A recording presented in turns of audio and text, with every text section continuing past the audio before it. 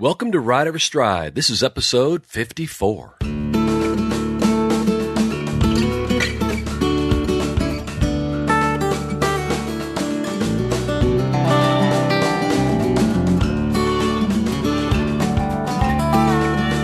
Welcome to Ride Every Stride with Van Hargis, a podcast about horsemanship and more. Our goal is to educate, motivate, inspire, and entertain you through an exploration of everything horsemanship and the intersection of horsemanship and humanship. My name is Laura McClellan, and I'm your co-host on Ride Every Stride, and I'm back again with Master Horseman Van Hargis. Good morning, Van. What's new with you? Laura, things just couldn't be better. Everything's new, I guess, if you wake up right? Admittedly, we had a little bit of time not too long ago up in New York, and it was very nice weather up there. When we came back to Texas, we left up there, Laura, in the middle of the day, and it was in the mid-70s. We got back to Texas, and it was in the upper 90s with the temperature humidity index at 106. As soon as I got off the airplane, I thought, man, I'm sure missing that New York. It sure makes you appreciate, areas of the country that are much, I guess, more climate friendly, especially when you do what I do and everything's outdoors and you're working, constantly moving around. It makes you really appreciate those cooler temperatures. So my hat's off to all those guys up in New York. Thanks for having us and letting us get a good taste of that. And thanks a lot for sending us home to the humidity. Yeah, it's definitely summertime in Texas. My husband's been working outside a lot. We're getting our property ready. One of our kids is getting married here on the property later this month. And so he's congratulations to the entire family on that. Cool. Yeah. It's pretty cool, but he takes about 4 showers a day when he's out there working. So he'll work for a couple hours and then come in and shower off and head back out to the humidity. I just stay in here where it's cool. There you go. So episode 54, we didn't ever mention, a milestone that we've done over 50 episodes of Ride Every Stride. Congratulations, Van. Thank you.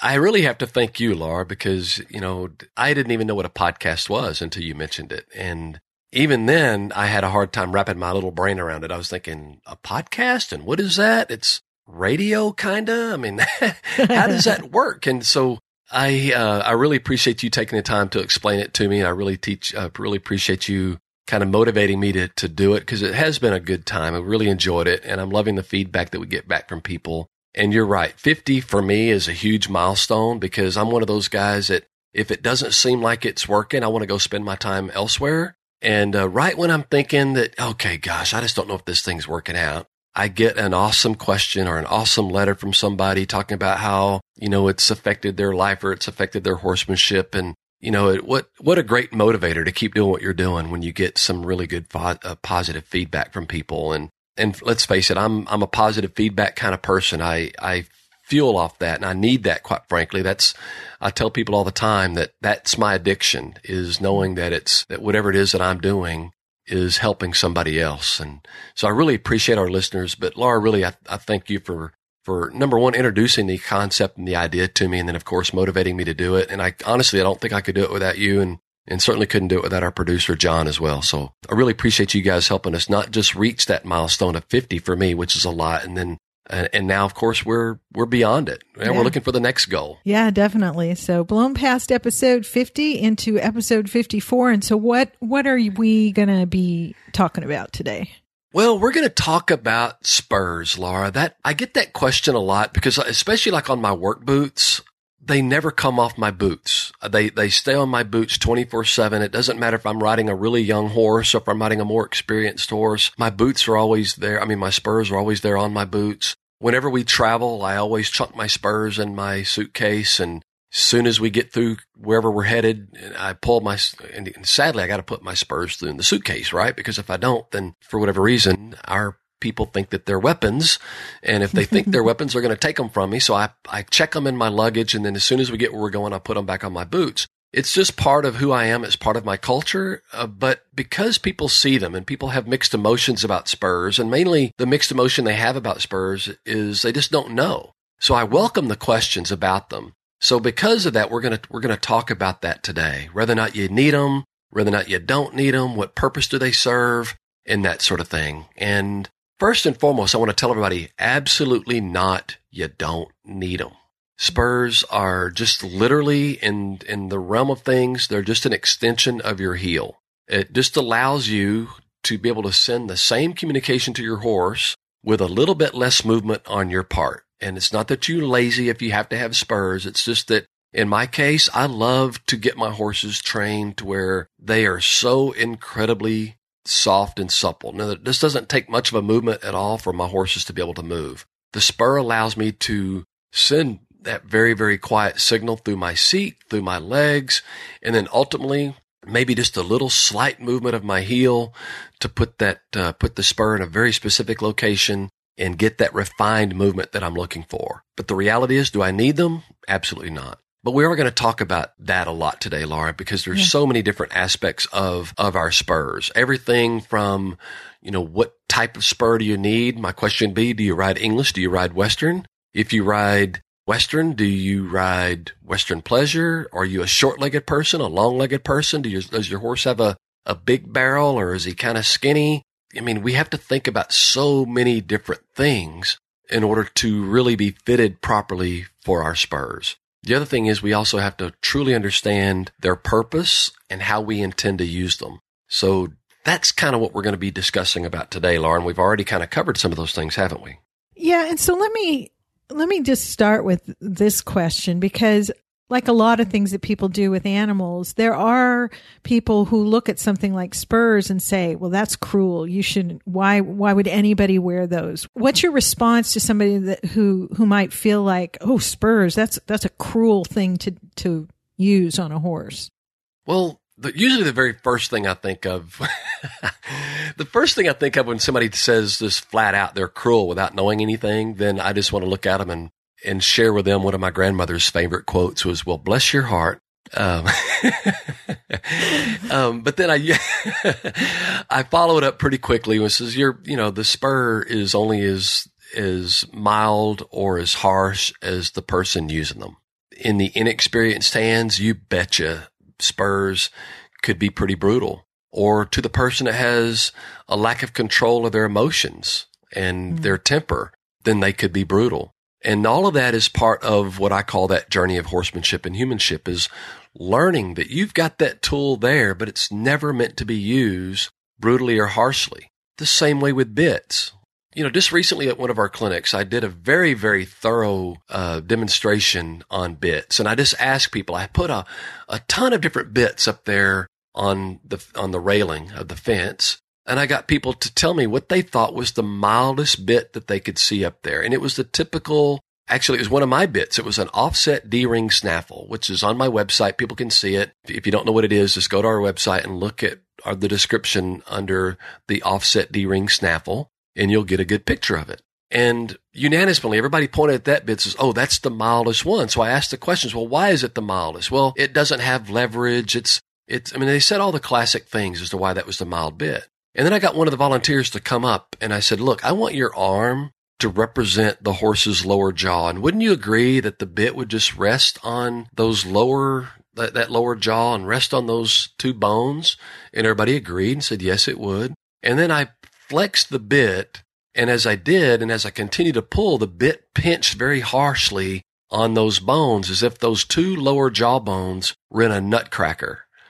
And yet we were talking about the simplest, mildest bit there is. Now, so you can see when I begin to apply pressure that if I don't do it correctly, I can really put your arm in a nutcracker and drop you to your knees and hurt you pretty badly. But yet all of you guys said that was the mildest bit up there. Now, some people immediately argue, oh yeah, that's why we want to go bitless and bridleless. We don't need all that stuff. But the reality is, and especially for those who are going to compete, there's a lot of events out there you cannot compete in unless you do have a bit of some sort. So it's not about the bit itself. The mildest of bits can be abusive if they're not used correctly, but we do need to learn how to use them correctly. So the bit is only as harsh or as mild as the person using it. Now let's go all the way to the other end and talk about our feet. The spur is very, very similar. It's not even in contact with a horse on a constant basis.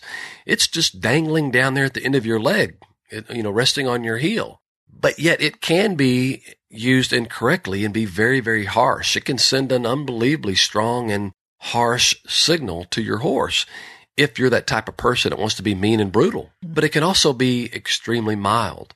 For example, on my spurs, I have what you might call a modest and medium length shank. And I've got a very soft, round rowel. And the rowel is that little star part that's on the end of your spur. And it's very dull. And it still moves, it still rotates, but it's very dull. I probably couldn't abuse a horse with it if I tried, but yet it's still there. And yes, it could potentially hurt a horse, but at the same time, it's only going to be as brutal as the guy using. So whenever somebody asks me that question, why would you use those things? They just look so mean and so harsh and so cruel. I simply just do my best to try to educate them. And some folks are willing to accept the education and understand. But other people, they're just going to see it the way they see it. And that's where, again, I'll just refer back, well, bless your heart. The other thing I try to get folks to realize, too, is that the bit nor the spur has any intelligence whatsoever. It doesn't think. It doesn't train the horse. It doesn't do anything without its user. So it's not the bit itself that's cruel. It's not the spur itself that's cruel. It's only the guy using it. And that's why it's so adamant I'm so adamant about making sure that anybody that's going to use a spur or anybody that's going to use a bit get fully educated on their purpose and how they use it. I tell people all the time regarding bits, and the same thing with spurs. I could care less which one you use. Just know how to use it and know how it affects your horse. If you're armed with that information, then it's up to you whether or not you can be cruel or not. And let's just hope and pray that for the horse's sake, you choose the latter and you choose not to be cruel or harsh with it. Yeah, that's a great explanation. And I guess, so then when you get past that issue and you're talking to somebody who, doesn't have a cruel intention, but maybe is trying to understand whether they should be wearing spurs, how they should use them, which ones they should use. Where do you start with that person? Well, you're right on target with that too, though, Lauren, saying that, when do you start? And I think of what's on the end of somebody's legs is the same as what's on their hands. In other words, as they're learning to ride, you've got to consider that as you're learning, you're also learning to master the control of your own balance. And oftentimes when we're riding a horse, we use our hands and our legs to help us maintain a better balance. So in the beginning, I want the rider to learn how to ride by not bouncing and inadvertently pounding and hurting the horse. So we put the mildest bit in their hands that we can possibly use. And I try to either put no bits on their feet at all, no spurs on their feet at all, or if I am going to have spurs on them, which I probably wouldn't, I would make sure they had an incredibly short shank, mild spur. And the reason why is because as they're learning to get that balance, their hands could be flopping and their feet could be flopping, and you're inadvertently making the horse uncomfortable. And horses that are uncomfortable oftentimes get a little less predictable. So in the beginning, I want to keep everything incredibly simple and easy for the horse. I want the rider to get experienced over time on being very keenly aware of their hands, the placement of their hands, their feet, the placement of their feet, and how that placement and how that balance affects your horse, either positively or negatively. So as the rider gets better, we can then make a judgment as to whether or not they should advance with their bit if they need to or feel the need to, or whether or not they need or want to use or ride with spurs. So I guess the question to that, or the answer to that question, is a lot of it is strictly going to depend on the advancement of the rider and their ability to stay focused on what the effect their hands and their feet may have on their horses. Yeah, I can really see that if you're a rider who has no body awareness, has no control over what your feet are doing, and you think, I'm thinking about that as I'm saying it, and my feet are in the stirrups, and so of course I know where they are, but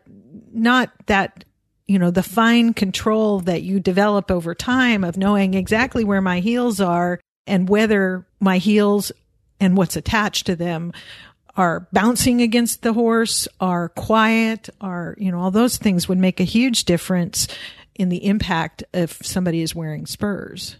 Right. Again, I like it because it's part of the cowboy culture. So I like having spurs. I think it just kind of adds to, for lack of a better term, almost a uniform. It's almost like the spurs kind of complete the cowboy. Now, but the other part is that, and again, this is just me thinking from, almost like a mastery level. I love having them there, and I love knowing that I don't really need them, because now it is just part of the uniform, so to speak. To me, as my horsemanship gets better, the less and less I find myself using the spur, needing the spur, and certainly not depending on the spur. But I strongly encourage folks to think in terms that as you get better, both with your hands as well as your feet, you don't need your hands or your feet as much, because the other parts of your body are also communicating with your horse in such a way that the horse understands what it is that you want. And you've also exercised your leadership with your horse enough to know, or that the horse knows, to listen to you. It's one thing that your horse knows you're there and you're not going to hurt it. The other question is, does it respect you enough to do what you ask it to do when you ask it to do it? Therefore, it's relying on your body communication and not those other little bitty things such as the bit and the spur. So I want to caution people, don't put the spur on too early. Don't put a big old heavy bit on your horse too early, because if you do and you don't communicate well, then the horse will learn to get very dependent on that. It's almost like I tell people all the time, if somebody is shouting all the time, then you're not going to take them seriously until they're shouting. You see? Tom Dorrance used to tell us all the time, don't pull on a horse, because if you ever pull on one, you'll always pull on one. And what he meant by that is that once the horse gets used to you pulling, he's not going to listen to you when you're not pulling on him. Well, the same thing happens with horses when we're riding them with spurs. If we just get such a habit of just kicking them and pounding on the rib cage with a spur, then the horse is not going to take you seriously until you're kicking and pounding on them with the spur. They learn to tune everything else out that you could possibly do that would be more refined movement. So what we have to do is we have to teach our horses to listen more carefully to all the other cues that we give our horses when we ask them to go somewhere, move forward, or respond in some positive way. And what I mean by that is the first thing we want to do is we want to increase our energy with our seat, and then maybe increase our energy with our legs. And I call it my seat and my feet. And then if that works, great. But if it doesn't, we want to escalate that. We want to go from maybe a slight squeeze with our calves and our leg, but not necessarily with our spurs, just that very light squeeze. If that works, great. If it doesn't, we're going to escalate. We might bump them a little bit with our legs and create a little bit more energy. And if that doesn't work, we're going to increase our energy a little bit more. If that doesn't work, I might take my reins or a Makati line if I'm riding with it, or if I'm riding with a halter and a lead rope, I might use the tail of my lead rope to kind of smack the horse on the butt a little bit and help him motivate to go forward. But if I just start off by rubbing and kicking and gouging him with my spurs, then after a while, he's not going to pay attention to all those other more subtle cues. He's going to realize, she's not serious until she kicks me with those darn spurs. And that's a horse then that gets both desensitized and dependent on the spur. As a result of the horse getting dependent on the spur, we get dependent on the spur, thinking, my horse doesn't listen to me when I squeeze, doesn't listen to me when I bump, doesn't listen to me when I kick, doesn't listen to me when I spank him on the butt with my rein or my Makati line or my lead rope. Therefore, I have to use my spur. So over time, the first thing that they try to communicate with is with the spur. So we have to realize that if the spur is truly just going to be an extension of your heel, you have to respect it as such, which means that the horse needs to also respect from you that all those other things really do mean something to the horse. All those little subtle cues are things that this horse needs to listen to. So is it fair to say that the answer to a horse that's not responsive to your cues is not to get spurs or bigger spurs, just like it's not to get a bigger bit, but it's to go back to those basics and train the horse to respond to the more basic cues? Absolutely. And here's something I want people just to kind of think about. I want to say it was Ray Hunt said this one time, and if it wasn't Ray, it might have been Tom Dorrance, but it was a really cool little quote, and I've heard a few other trainers say it since then, and I say it to a lot of people nowadays. But I just want folks to listen very carefully to the wording here. I want to communicate to my horse, and I want to tell my horse, I promise not to kick you in the belly to make you go, but I promise that if you don't go, I'll kick you in the belly. See, It's very subtle, isn't it? Yeah. But it also means that I'm going to promise that I'm not going to kick you in the belly to make you go. So then somebody logically might ask, then how are you going to get it to go? I'm going to go back to what we said earlier. I'm going to increase my energy. I'm going to apply that energy with my lower leg and my seat. If the horse responds to that, great. If he doesn't, I'm going to escalate a little bit, and I'll keep escalating until eventually the horse may literally force me to keep the second half of that promise. If the horse responds to all of that, then I'm going to continue to maintain the first half of that promise. I promise not to kick you in the belly to make you go, but I promise that if you don't go, I'm going to kick you in the belly. It almost seems like what you're saying is, to go back to our topic for this episode, don't use spurs unless you don't need them. Yeah. I love that. That's actually a very good way to put that. It's just don't use spurs unless you don't need them. Because again, it could just be part of the uniform. And the other part is that it could also be a very subtle, very light cue with your foot just to keep you very, very discreet. And I say that because I used to take a lot of pride whenever I was competing. That it was in the back of my mind, I'm thinking, you know what? I'm in this to win it. I want to try to do the absolute best that my horse and I can do today. But then that other side of me said, I want to challenge the judges to see if they can see my feet move. So in other words, if I could send a signal to my horse that was so subtle that the judges couldn't even see my leg move because I had that little bitty 2-inch extension of my heel that allowed me to make contact with my horse with almost an undetectable maneuver or movement with my leg, that's going to challenge that judge. Says, man, that horse must really be well trained because I never saw that cowboy move. And yet that horse responded perfectly on time every time. Well, it almost seems like that's the better use of the spurs, that it allows you to be more subtle, more quiet in your movements and still be able to make contact with the horse. So they're not a tool to punish a horse that's non-responsive. They're a tool to refine what you're already able to do without them. You couldn't have said it any better. And I want to really emphasize that first part, because it really bothers me when I see people jerk on the bit and I see people haul off and kick a horse as hard as they can with their spurs. To me, there's extremely rare situations to where that should ever be justified, and it should never be justified with anybody that lacks a tremendous amount of experience. Because let's face it, horses do make mistakes sometimes, and sometimes those mistakes are assertive or aggressive. And we have to assert our leadership at that point in time. But I will tell people over and over and over again, never exercise that sort of assertiveness unless you have absolute control of your emotions and your faculties. Because if you allow your energy to go to the point where you're upset or angry, you're probably going to cause some irreparable damage there. So I just tell people, just stay away from that unless you're just so keenly experienced and you're in absolute control of your emotions. And this, like a horse, another horse that bites another horse on the butt or wheels around and kicks it, they don't hold grudges. As soon as that's over with, it's over. So that's what we have to realize with our spurs, that it's meant to be a tool of refinement and never, ever a tool of aggression or anger or to punish. It should never be used that. And besides, the horses wouldn't understand it anyway. So it's absolutely counterproductive.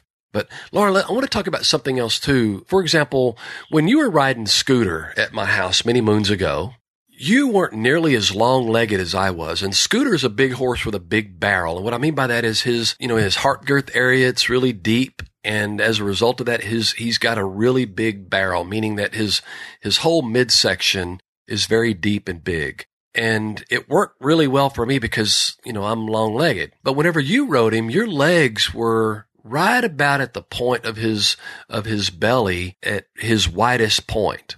Mm-hmm. So I want to talk, and if we think about that, I want folks to think about your leg length and also your horse's shape of their barrel and how that plays a role in our spur selection. A lot of English riders have little bitty short nubs on the end of their spurs, and that's because a lot of the English horses that are ridden are really big animals. It's not unusual to see them on 16-hand horses and sometimes bigger. So as a result, they're very big horses. And let's face it, most of the people that are riding them don't have really long legs. Almost the entire barn that I worked with up there in New York recently were ridden by averaged height or smaller women. And as a result of that, their legs came down almost to the widest part of that horse's barrel. So it wouldn't make sense for those guys to use spurs with long shanks on them. They need to wear the spurs that's got the little more traditional type shank, because they don't inadvertently want to have that spur rubbing on or gouging on that horse at moments that they don't need it and or want it. So any type of spur contact at all needs to be very deliberate and at the same time very soft and supple. And it needs to be on purpose. It doesn't need to be inadvertent. So we have to take that in consideration, the horse's size, our leg length, as well as the positioning on our horse. That's extremely important. In our Western riding, we see almost every spur we see guys use has a little bit of a shank on it. And a shank is like that part that sticks out away from the part on your heel of your boot that wraps around your boot. The shank is that part that kind of sticks out away from that band. So mine, for example, are about, 1.5, maybe 2 inches at the very most. But again, I'm a long-legged fella, and because of the nature of my riding, most of the horses that I ride are fairly small, younger horses, 3-year-olds and younger sometimes, so they're 2 and 3-year-olds, sometimes some lesser mature 4-year-old horses. I very rarely get to ride a full-grown adult horse. So as a result, if I want my horses to learn to be very subtle with my spur, then I need to have my spur length of my shank just a little bit longer so that I don't have to reach up, so to speak, to make that communication. Because now I'm being everything but subtle. I can't be subtle if I'm having to move in such a way that I can't use that spur in a sense of refinement. So our spur length and our spur choice is also very, very important when we're considering either purchasing or wearing them or using them. I'm trying to picture this in my head. I think what you're talking about in terms of choosing the length of the shank has to do with kind of where your feet rest on the horse's body when you're just sitting there in the saddle. Because if, like you were talking about with me on scooter or these shorter women on the big horses that they ride for English, because of the length of our legs and the size of the horse, when we're just sitting there, our feet are actually very close to the horse's body. Whereas you, having longer legs and a younger, narrower bodied horse, so to speak, your feet, when you're sitting there in the saddle, are actually kind of farther away from making contact with the horse's skin. Is that absolutely, am I getting that right? And so the longer shank absolutely puts it closer, puts your contact a little closer without you having to move hard. Yes.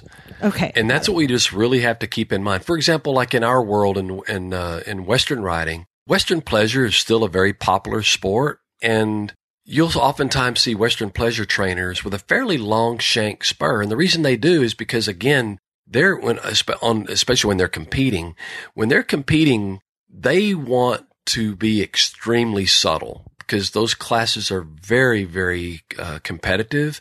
So as a result, they don't want the judges to be able to see their leg move hardly at all. So you see oftentimes these long-legged trainers, and they've got these big old long shank spurs, and those things do look brutal. But again, I'm just going to reinforce to folks that they're only as rough as the guy using them. And that shank is so long because, again, they're just trying to get closer to the horse's body without having to make a major adjustment in their leg position for the spur to do its job and send that very subtle signal. But here's the downfall of that, is that you've got this guy that maybe 6'2", 6'3", 6'4", and he's riding this big old tall horse, and this guy's got big old long legs and long shanks on his spurs, and his client is, maybe a whopping 5'2", 5'3", 5'4", and she wants to use what the trainer uses. So she goes off to the feed store or wherever, and she goes and buys the exact same spur that she's seen her trainer use. And she comes out there the next day, and her legs are like barely over the horse's barrel, now not even beyond the widest part of the horse's belly. And she's got these big old long shank spurs that are just bugging the living heck out of that horse. Yeah. And after a while, the horse might get upset because those spurs are in constant contact, not because the lady intends to or on purpose is bugging her with the spurs. Just by her riding in the normal position, her spurs are in constant contact with the horse. So as a result, the horse might get a little bit pissy, or he might not travel the way he normally does because he's always being cued, but he doesn't know what he's being cued to do. So he might get a little upset. He might start acting a little bit odd. And luckily, or maybe the trainer might notice that and go, oh, wait a minute. We got to pull those spurs off. So that's why I tell people, if you're going to use spurs and you're going to do so competitively, and you do happen to have a trainer, you work closely with a trainer, go get the trainer to help you match your spur and your spur length to the need. In other words, if your legs are nice and short, go get something nice and short shanked. If your legs are extremely long, go get yourself a little bit longer shank. So get a professional to kind of help you in making that decision as to, number one, whether or not you even need them, or number two, if you are going to have them, then make sure that you get the proper spur for the task. It's very important. Yeah, I mean, I can totally see why that would be annoying to a horse when you think that horses, even though their hide seems so tough, they can feel when a fly lands on them. So if you're, riding along with those spurs rubbing against their belly constantly just because of, where your foot hits, I can see how confusing and annoying that would be. Right. I hadn't thought about that before. Yeah. So, I mean, I get the question all the time, am I opposed to spurs? Nope. Do I use them? Nope. They're just kind of on my boots, and I kind of like the way it looks. I kind of like the way it feels. In my world, it's kind of just another part. It's the boots and the spurs to me is very much like a cowboy wearing his cowboy hat. It's just part of who you are. It's part of the uniform. So, but I try to emphasize to people all the time, the spurs have no IQ.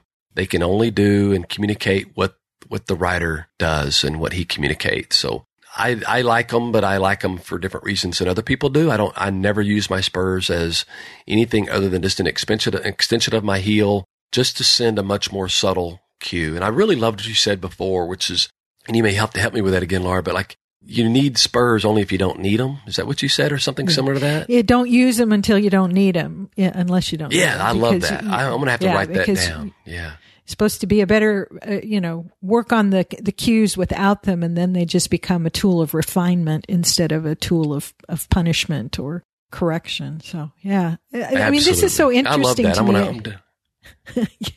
Well, good. I mean, this has been interesting to me because I have never known anything. I've never worn spurs in my life. Obviously, I know what they are because I've been around cowboys, and so it's interesting to understand a little bit more the purpose they serve and the purposes they don't serve, the things that they don't correct. And so right. I always wondered about the long kind of intimidating looking spurs and thinking that, God, why does anybody need something that cruel? But understanding what you were saying about, the length of your legs and the size of your horse really being the defining factor there makes a whole lot of sense. So this is helpful. Anything else you want to say about spurs before we wrap it up? I can't think of a thing at the moment other than, if anybody has any questions or comments about them, please feel free to share it with it. And I've got thick skin, so if somebody totally, absolutely disagrees, I'm okay with that. Share your thoughts with us. And I'm always willing to listen to someone else's input regarding the tools that we use, or whether it be for a purpose or whether it be for part of the uniform. So I encourage people to reach out to us and let us know your thoughts and opinions about the subject that we talked about today, which was, of course, spurs. And I spur you on to do it, people. Oh, that's just so That's cute. Pretty corny, wasn't it? So there's lots of ways you can reach out to Van with your thoughts on this topic or any other. You can always post a comment or a question at the Van Hargis Horsemanship Facebook page. So watch for that. If you're not already following it, I think Van still, they'll, besides answering questions and just commenting on various things, you'll see announcements in there about upcoming events and stuff. So that's kind of a good place to connect. If you're on Facebook, just look for Van Hargis Horsemanship, and find the Facebook page there. You can also send your comments, questions, suggestions to Van via email at info@vanhargis.com. And he looks forward to your suggestions for show topics, your feedback on this topic or the other things.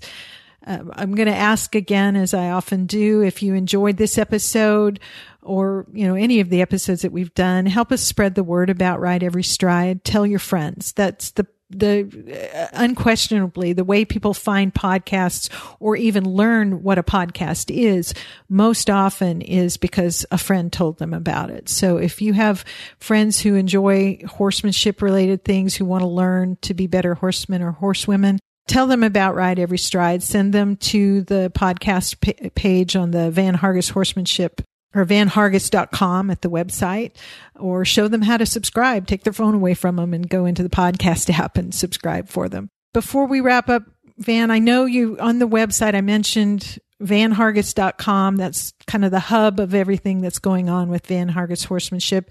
Your calendar is there. The ways people can work with you. The store is there. If you want to, if you're looking for a saddle or other things, there's tack and all sorts of stuff in the store that you can check out that Van recommends, has had a hand in designing to make it effective and useful. We haven't mentioned, I think in a couple episodes, the Top Hand Club. Where's my head? The Top Hand Club.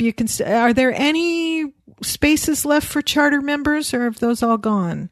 We're still just a few shy of our 1,000 mark, and not very many. I don't know the exact number, but I was just told just recently we only have a few left. I think it's like less than 20 something spots, but I don't know for a fact, but I just know we have a few left. We still want to encourage people to do that because that's going to be the cheapest you're going to get in there. While we were in New York recently, we filmed a ton more little short video clips that we're going to be uploading soon. And for those of you who do happen to be around whenever we're videoing those, just know that it may take us a few days to get those edited, put down, and kind of briefed up a bit because sometimes they're a little bit long. So we'll cut them up into little bite-sized pieces and then we upload them to the website for you guys to view later. But yeah, Laura, we do have a few of those spots left, and that's a whopping $4.95 to a growing, and we hope to be a limitless library of little short video clips. And again, we always encourage people to send us their ideas of what they would love to see us video. And sometimes we try to cover those things pretty direct here on the podcast. But the reality is sometimes a visual look is much, much better. You mentioned our store, Laura. I'm going to throw out a big challenge to everybody. Mention our milestone, the conversation that you and I had at the very beginning of this. If they will send us an email about the milestone that Ride Every Stride just surpassed, I will take $500 off the next Van Hargis saddle sold off our website.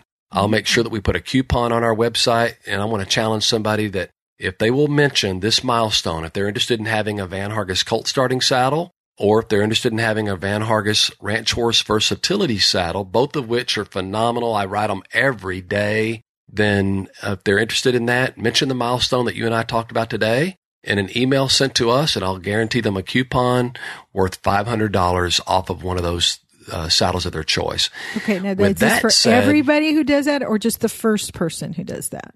The first person who does that, the first person that sends us that one person. Email. Jump on it, y'all. Jump on it, y'all. That's right.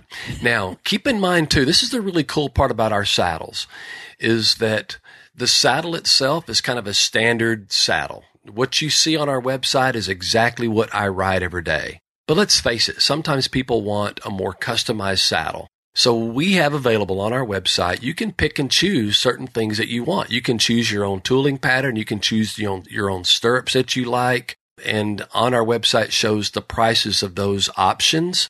So you can basically have my saddle fully customized to the specifications that you prefer on your saddles. It's just the one that's on my website, which I love simplicity. The one that's on my website is exactly what I ride, but we want people to have that ability to customize as well. Nice. So send us that deal. And Laura, we're really going to open it up.